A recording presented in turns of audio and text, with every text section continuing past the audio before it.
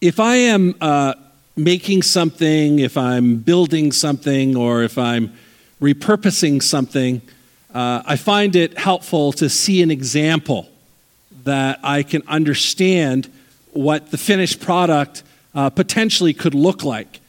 And so for me, because I like to work with vintage things, because I like to repurpose old materials, I often find myself going to Pinterest, which is actually good because sometimes I have an idea and I share it with Jen and she goes, "Why would you do that?" And I say, "Oh, I saw it on Pinterest, and because I saw it there, it's okay." For a moment, it was a dumb idea, but because it was on Pinterest, it's all good. It's all good. And so I'll often go there for ideas. What can I do with this item? What have other people done with this item? What are some examples that I can follow? Now, if you've ever done that, you recognize that successfully duplicating what you see on Pinterest is often more challenging than one might think. Now, I'm not a baker. Some of you are bakers. I'm not a baker, but there are some people who have posted pictures of what they saw on Pinterest and how it turned out in the baking world, and I'd like to share that with you this morning. These are our Ducky Cup cake pops, and this is how the person's turned out. This one's my favorite. You have the Sonic the Hedgehog cake for your 6-year-old's birthday party, and everybody goes home traumatized because that's how your cake turned out. Then you have the Minion, and it looks like your dog ate it and then brought it back. Or our favorite Cookie Monster cupcakes. I mean, those are so adorable, and the mom who made these must be so incredibly proud.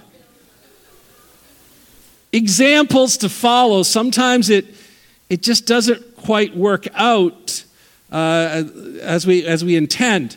Now, even though we may not be successful in duplicating an example that's provided for us, it doesn't mean that there aren't examples that we strive to follow. We may not always hit the target, but we keep striving, and we're going to talk about that a little bit this morning. Today, we're going to continue our series. Our series entitled Critical Questions, and we're talking about some of the questions that Jesus asked in John's Gospel, and specifically how these questions can relate to us. And so next Sunday, I'm actually going to wrap this series up. Some of you are wondering, is this going to go forever? That's a critical question that you've been asking.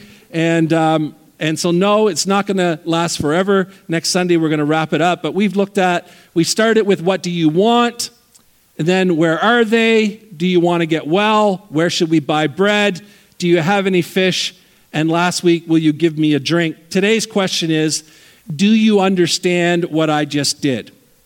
Now, Jesus asked this question to his disciples after washing their feet in the upper room prior to his death.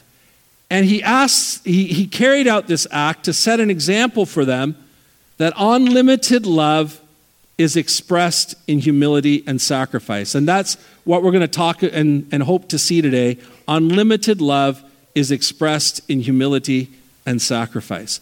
Our scripture, John 13, verses 1 to 17. If you have your Bible or your Bible app, you can keep it open. Thank you, Jim, for reading it this morning, and you can follow along as we go through this morning. We're going to start with the context.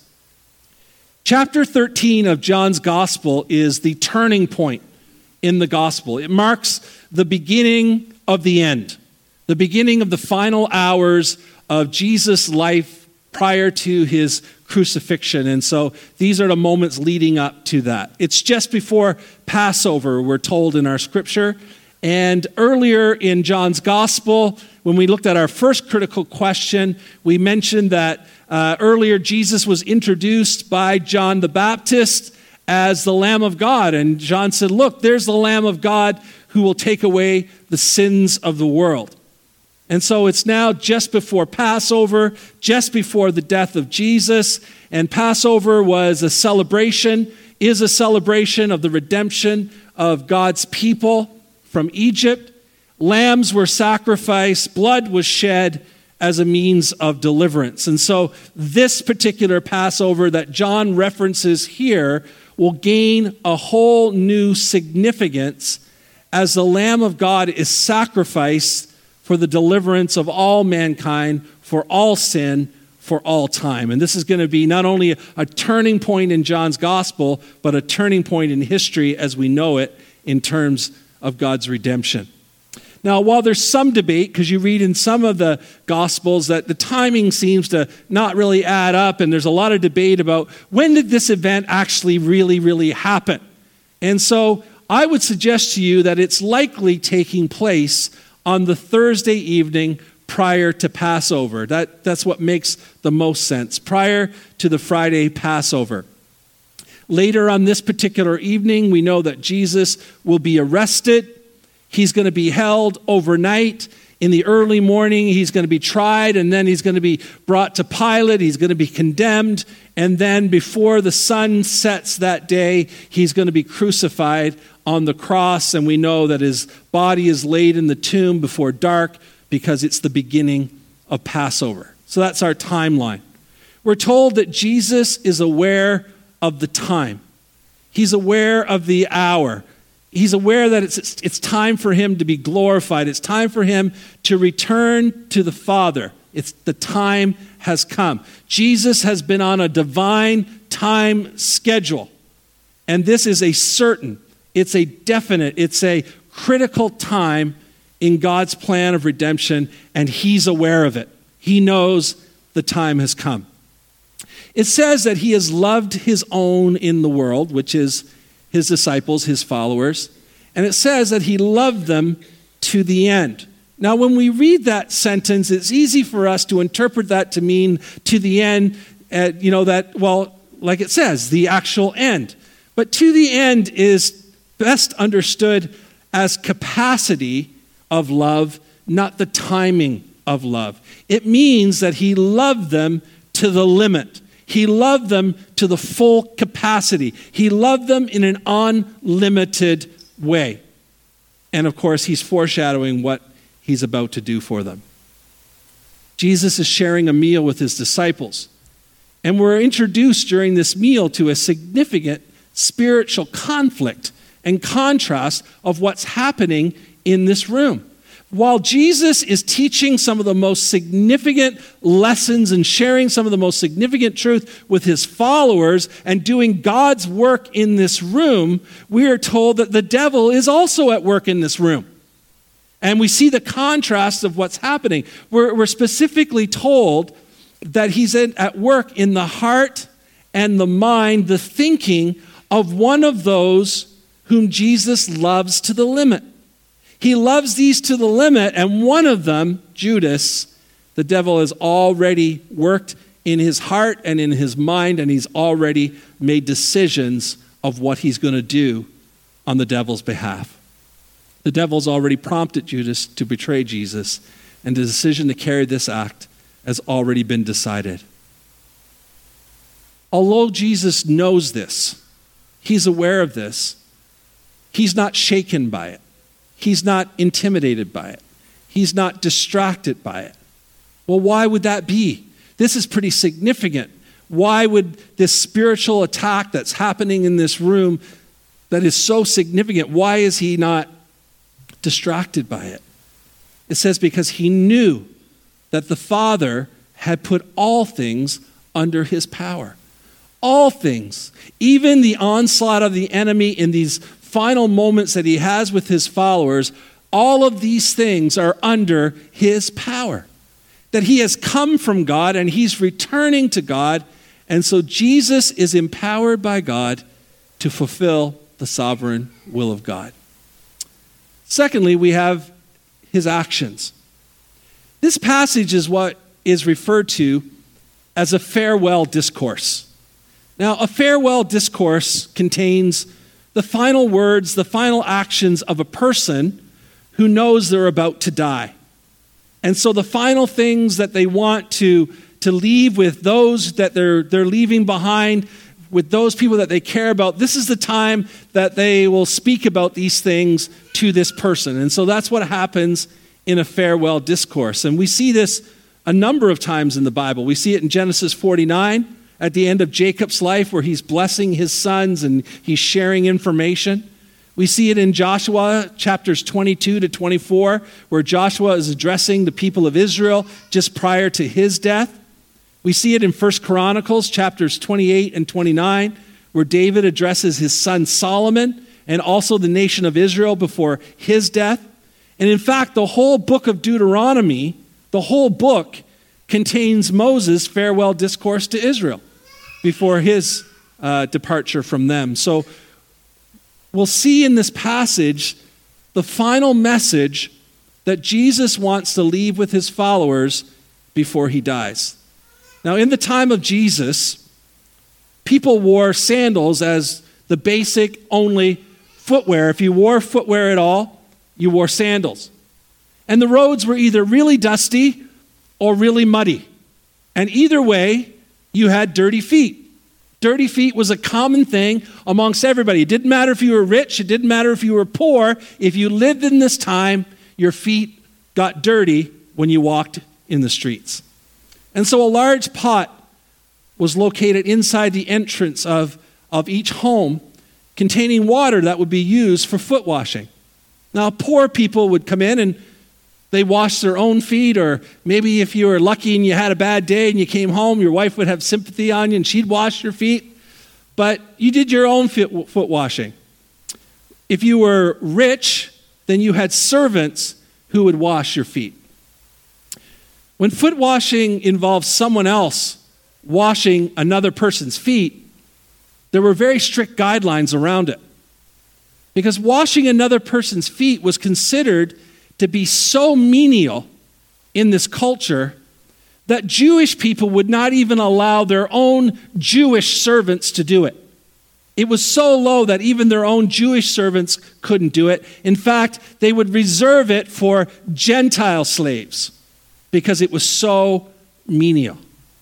And so Jesus and his disciples in our scripture came from the street, and they've come into this room to share this meal together, and there is no servant present to wash their feet because this is a private gathering, and they're there, they've secured the room, and it's just them, and there's no one there to perform this menial task for them.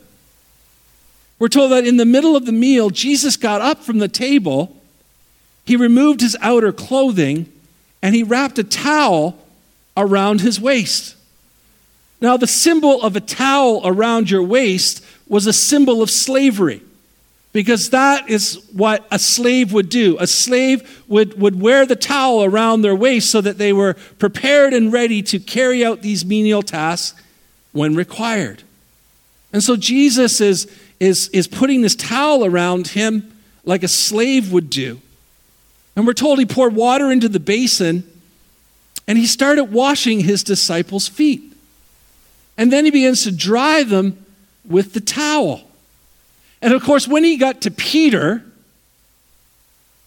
asked him a question. He said, "You're not going to wash my feet, are you?" This is actually more of a statement than a question. I often use that with staff or my kids. I'll ask a question and they'll go to answer the question. I say, "Oh, I'm sorry, did you interpret that as a question?" That's what this is. This is a statement. In other words, Peter's saying, "You're not going to wash my feet." He's astonished. How can this be possible? That Jesus is going to wash my feet. And Jesus said, "Peter, the time is going to come. Well, you'll understand. You'll look back on this moment and you'll go, oh, it all makes sense now. I know now. I understand what it was he was trying to teach us. Down the road, this is going to make sense to you, Peter. It doesn't right now, but it will down the road."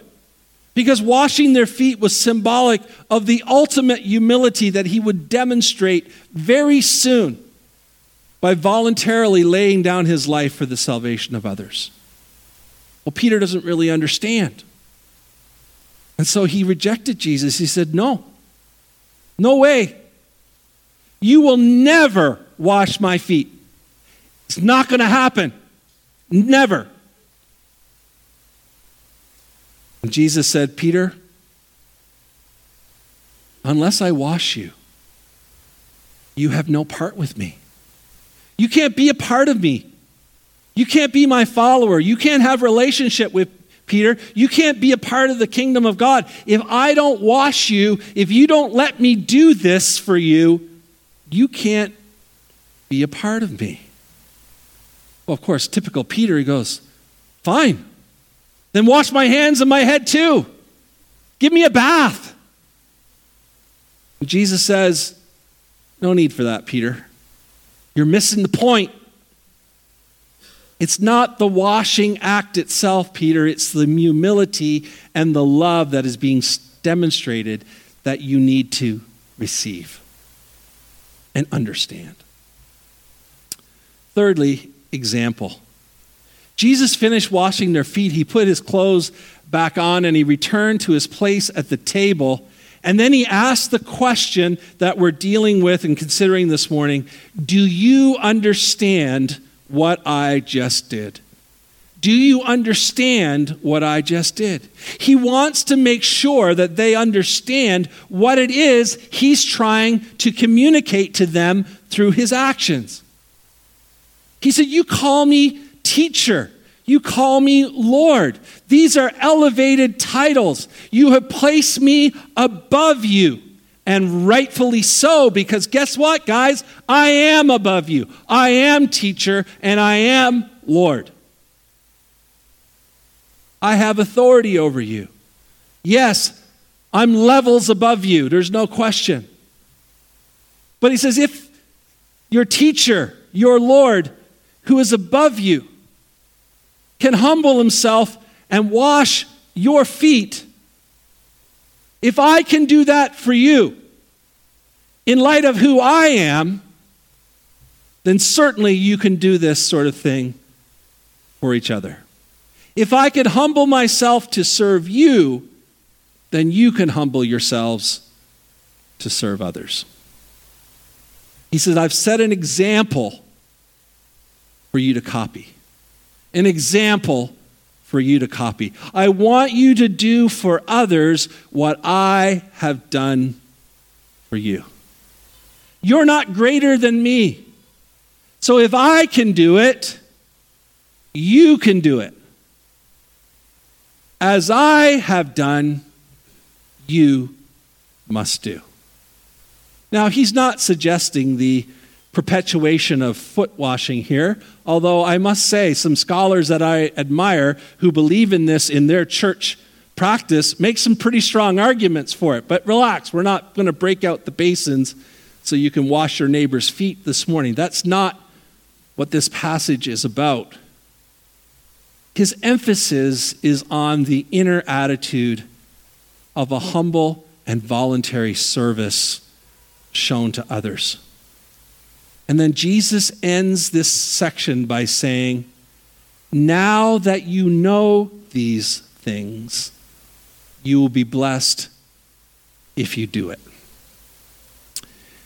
As we consider this passage this morning, there are just two challenges from Jesus that I believe confront us as we read this. The first is, do as I have done. Do as I have done. As you read the rest of the chapter and you get to verse 34, it's one that may be familiar to many of you. Jesus reiterates once again all that he taught in this passage, and he says, as I have loved you, so you must love one another. As I have, you must. These words, as I have, you must, they ring through history.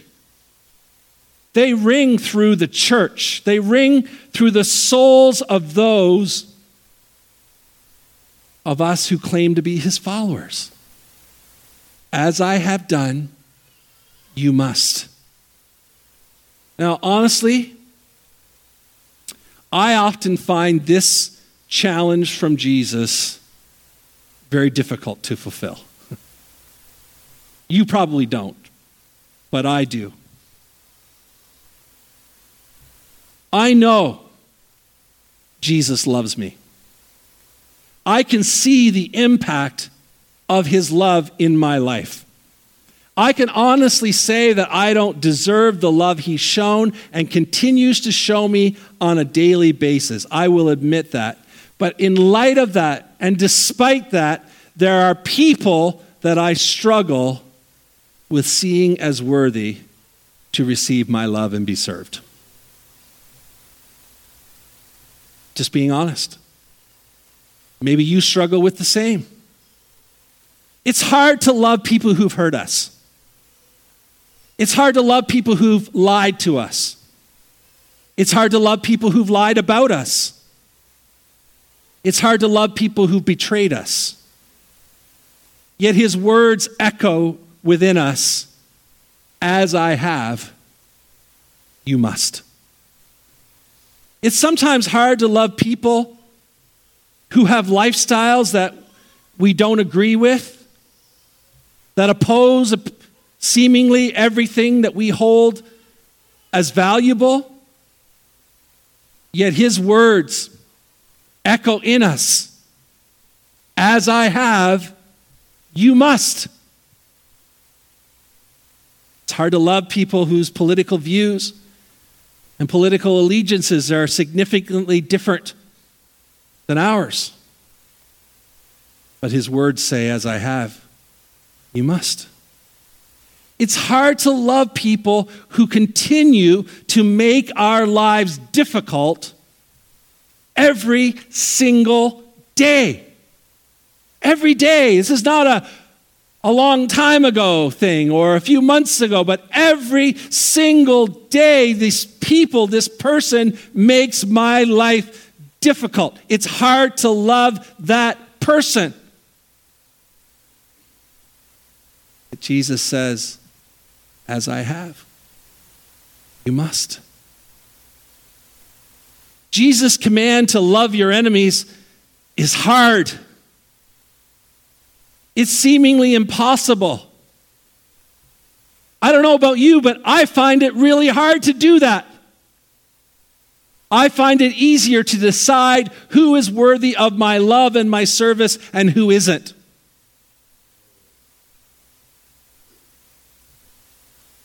It's hard.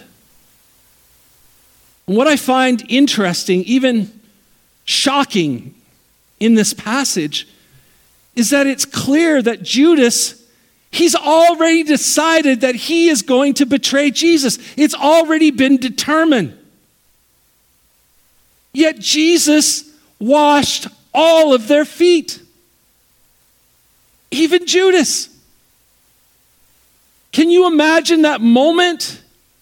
He's making his way around the room and he comes to the one that the devil has already taken a hold of his soul, has already taken a hold of his heart and his mind. He's already determined that he is going to do something that is so horrible that he's going to do the devil's work, that he is going to betray the very Son of God. He's going to bring anguish upon him to incredibly intense suffering because of his betrayal. He's going to bring all of the lives of his followers into chaos.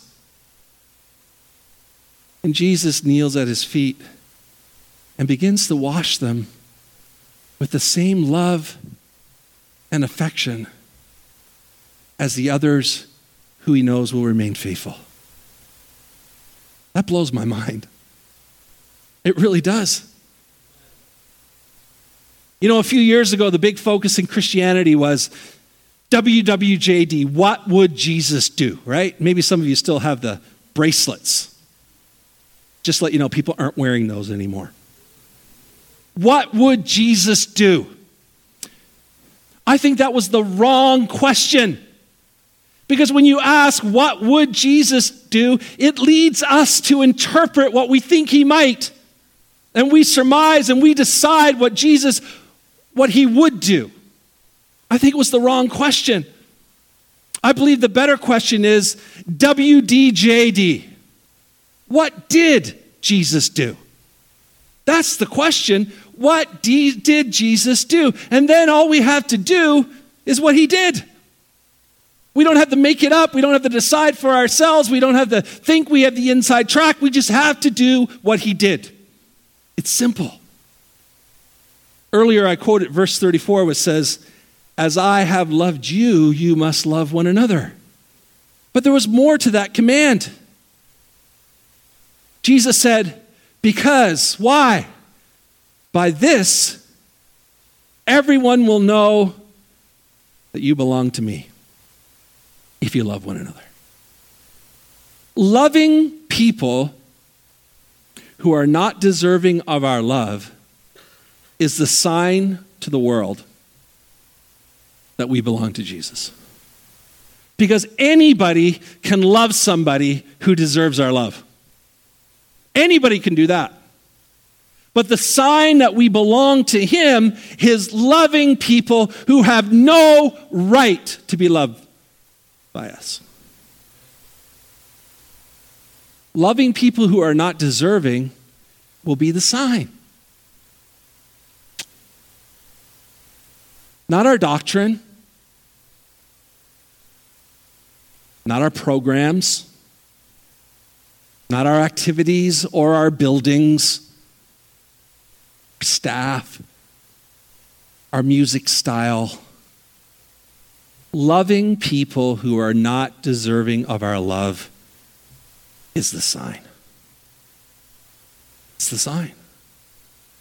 I didn't choose it. And some days, most days, I wish he hadn't. It would make my life a lot easier if he hadn't.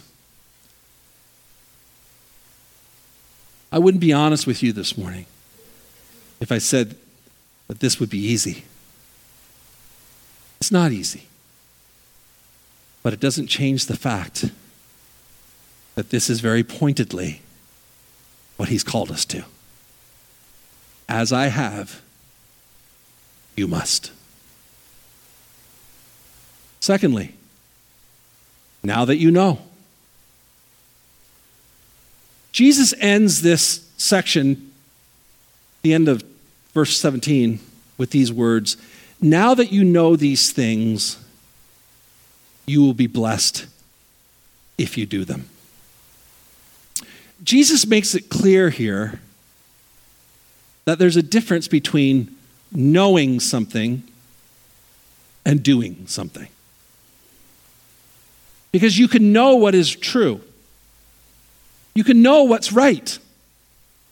You can know what's expected of you. You can know what's appropriate to do, but then not do it. It's possible. It happens all the time. And so what he's trying to show here is that his expectation is first that we know and then that we do based on what we know. That our beliefs are to be lived out in the action of our lives. That faith and works go hand in hand. And so Jesus is showing us that knowing brings an obligation to doing. Knowing brings an obligation to doing. William Wilberforce was instrumental in leading the movement to abolish the British trade, the slave trade. He was a member of the British Parliament and brought details of the reality of what was happening in slavery before the House in Britain regularly, pushing for legislation to end the slave trade in Britain. He died 3 days before the legislation was passed. Now, one of his famous quotes, and I know that Jen thinks I'm stealing it from her, but it was actually his, and even though you found it before I did, I'll give you credit for that. It's on the 4-1 website, and she uses it for the anti-human trafficking causes that she's a part of. But this is one of his famous quotes. "Having heard all this, you may choose to look the other way, but you can never again say that you did not know." Having heard all this, you may choose to look the other way, but you can never again say that you did not know. Wilberforce understood the teaching of Jesus. Now that you know, you must act accordingly. Now that you know. I think sometimes we let ourselves off the hook because we think humility is just the opposite of pride. And since we associate pride with arrogance,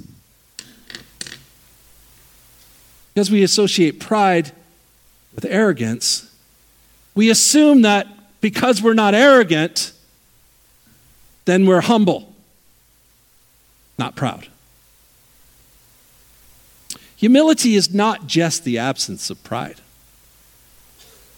Humility is refusing to establish any boundary that will keep us from serving and loving as Jesus called us to serve and love. Any boundary. Jesus recognized there was boundaries. He addressed them. He said, listen, I know you see a boundary. You see me as the rabbi, the teacher, the Lord, and rightfully so. And you put this boundary, and so I'm telling you that I'm removing the boundary because if I up here can lower myself to this, certainly you down there can do the same.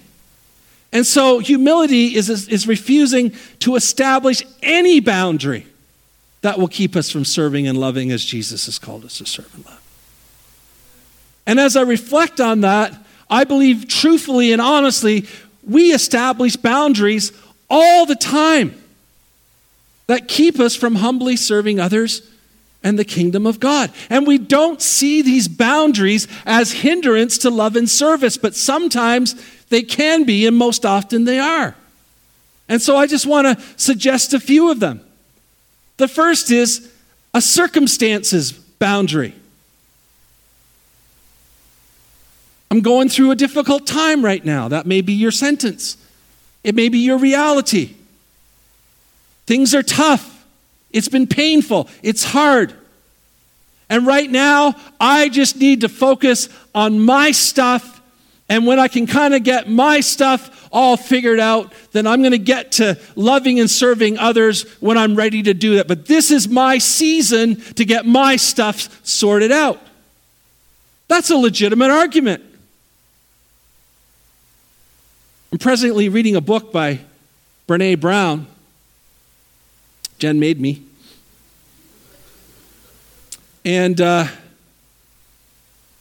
she quotes one of my most favorite quotes in the whole world, and I'm not going to share it with you, but she makes this statement about it, because it talks about being in the mud with your face in the mud. And she says, when you're face down in the mud, you need to look around while you're down there to see who else is down there with you. And she's talking about within the context of, because when you do that, you're able to come into the lives of other people and empathize with them and feel and walk with them, because you can understand to some degree what they're going through because, well, you're there yourself.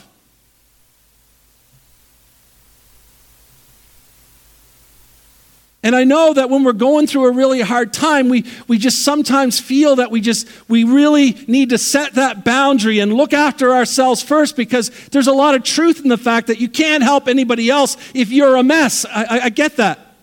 However, I think that kind of goes through Scripture, because it's the biggest messes that help people the most. If you read your Bible, your difficult circumstances, our difficult circumstances uniquely equip us to serve and love others in the midst of our struggle. And so let's not set that boundary that because it's really legitimately hard right now that I'm somehow exempt and I can set that boundary. No. Love and serve in whatever mud pile you find your face in. Look around. Who's there with you? Don't let that boundary keep you from humility. There's the age boundary. I'm too old. I'm too old. Age happens. Trust me, I get it.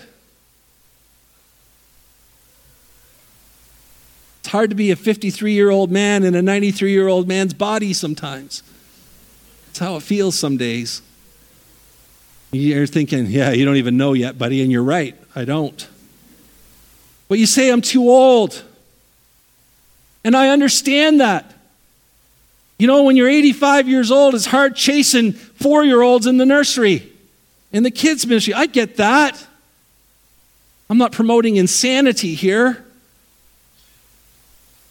All I'm suggesting is that aging, yes, will affect the things we're able to do. There is no question. But it doesn't exempt us from doing what we can. So we have to ask ourselves, in light of my age and my physical health, and I no longer can do these things, what things can I do?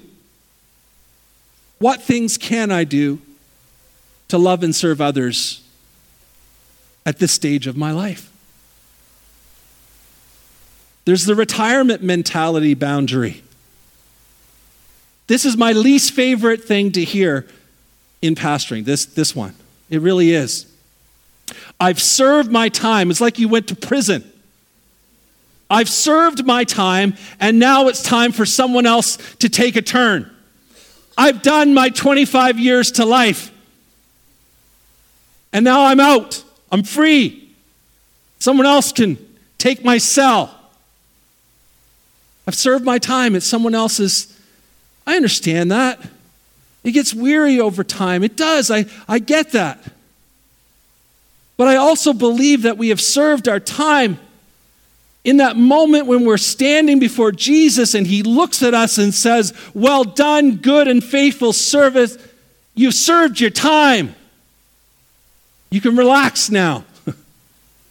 That's when we've served our time. It may have to change what we do, but it doesn't. The fact that we've been faithful in the past is not an excuse to not continue to love and serve others in the future. And if we adopt that mentality, then we've set a boundary. The crazy life boundary. Who hasn't been there? This is a busy season in my life. I'm wrapping up post-secondary education.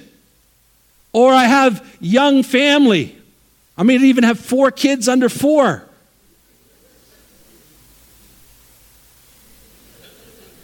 Or I'm establishing a business, or I'm just starting into my career. I'm getting things going, and things are really demanding right now, and they're really busy, and I just can't even hardly keep my head above water. Most days I can't even get a shower, let alone think of whatever. Busy seasons affect what we can do. There's no question.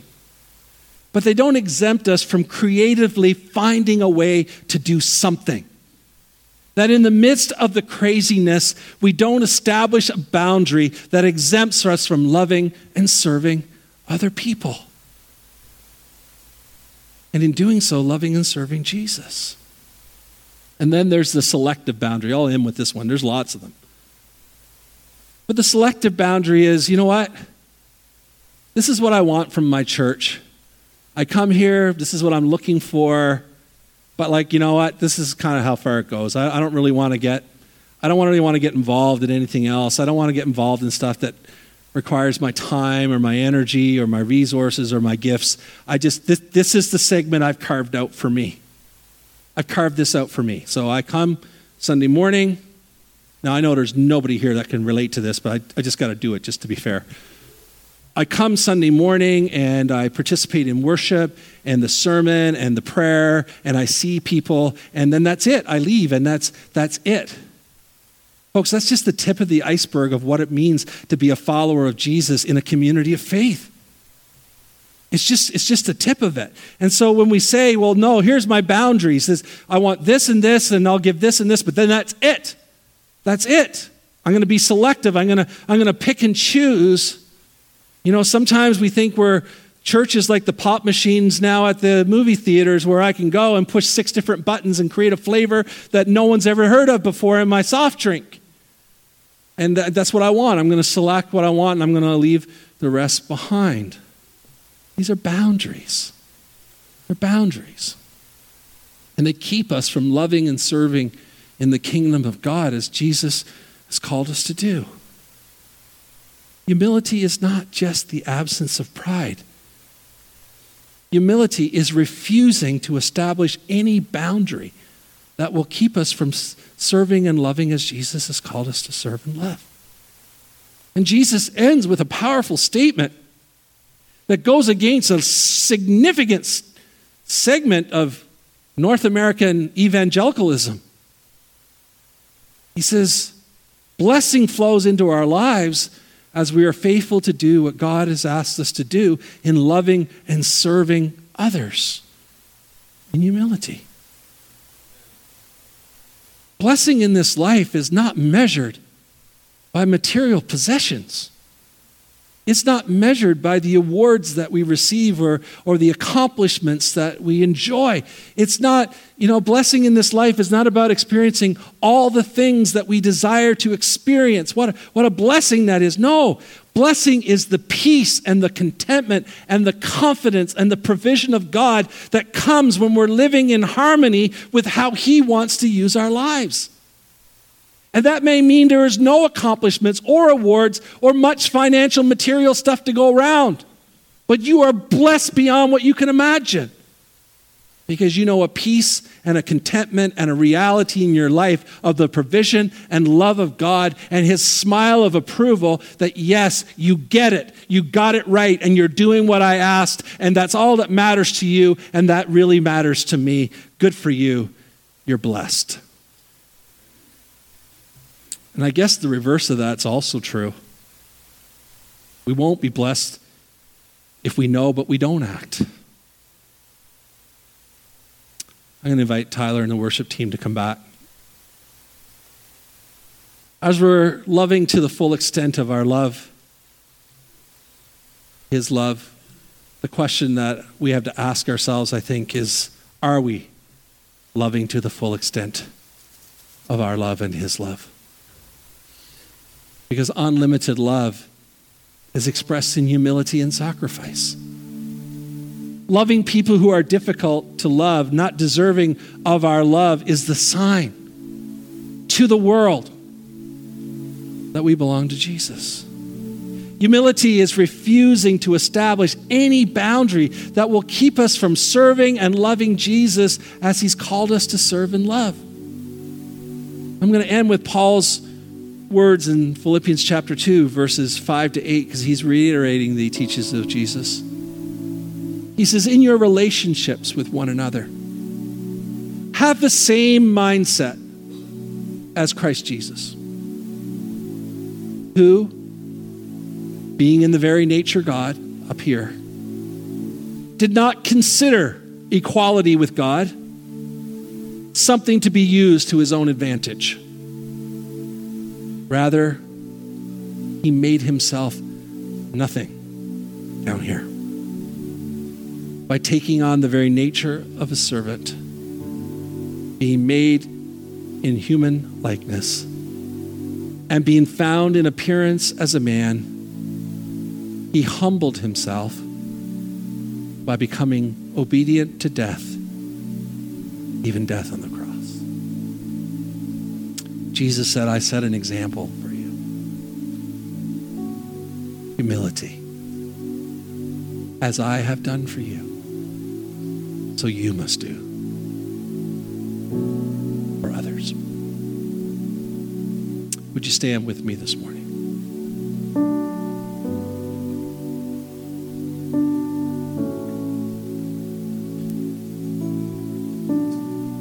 My prayer this morning as I listen to the words that I just preached. My prayer is that God, by His Holy Spirit, would help me to, first of all, want to strive for that goal. Because there's a lot of days I don't even have the motivation for it. It's easier for me. Someone has said that revenge is the laziest form of forgiveness. right? Sometimes it's easier for us just to bask in the laziness of not doing the hard work to really love and serve people who are difficult. It just is. And so we need the Holy Spirit to prompt us to understand that that's just not good enough. It's not what he wants. And so my prayer is, show me and help me and convict me and help me to get there, because most of the time, to be honest with you, I started with funny pictures, but what I look at Jesus' example on the left and then what mine looks like on the right is a complete fail. I'm trying to follow the example, but a lot of days it's just a complete fail. Holy Spirit, I need you to help me to get it right. And so as our prayer team comes and as our worship team leads us this morning, I just invite you in humility this morning to say, Jesus, I'm not going to let any boundaries exist between me and what I believe you're calling me to do and who you're calling me to be in this world as I live out the kingdom of God. And if there are boundaries here, help me see them and help me to remove them. Help me to love the people who are hard to love, who don't deserve it. Help me. Help me. You are great. We thank you this morning for that truth. Father, I thank you for sending Jesus. Jesus, we thank you for being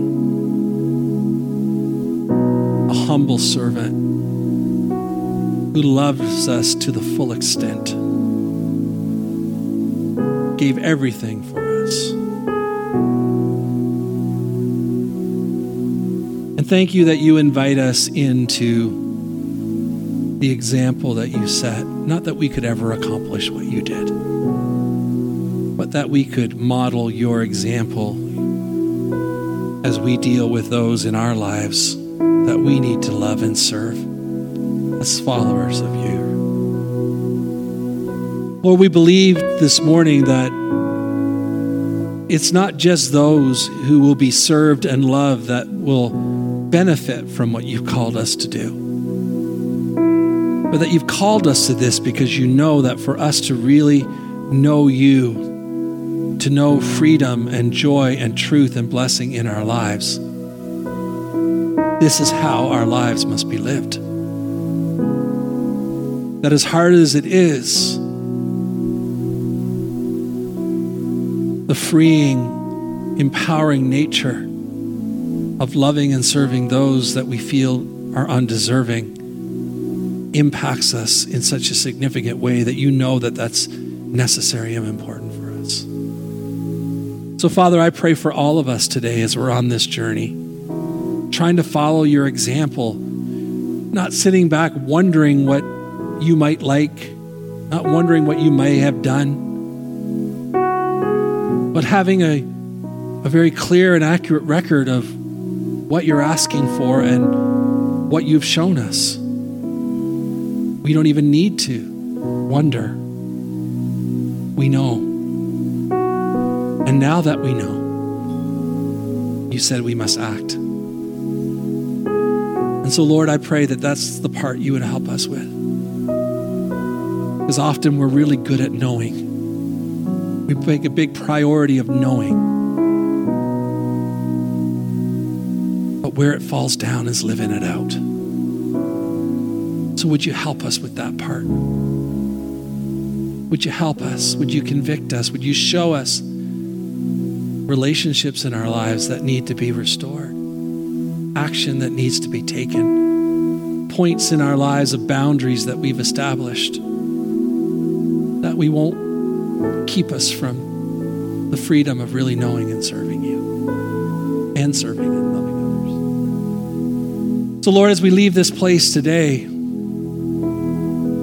Lord, I pray that we'll leave this place determined to do the best we can to follow your example, not just in our own ability, but as your Holy Spirit is at work in us, helping us to do what maybe we feel we could never do on our own. And God, I just pray that there would be health and wholeness in our lives as we are drawn to loving and serving others. Some we find great joy in, and others we have great difficulty with. Would you help us to overcome those obstacles and to love to the full extent, like you did? Lord, thank you that we could be here today. And I pray that something from these moments together, the sense of your presence, the words of a song, a prayer that was prayed, a scripture that was read, a greeting, a hug, a word that was preached, anything, something would resonate in all of us as we leave. That we take something with us that helps us on our journey following your example to serve you and love you better so that we can serve and love others better too. We pray this today in Jesus' name.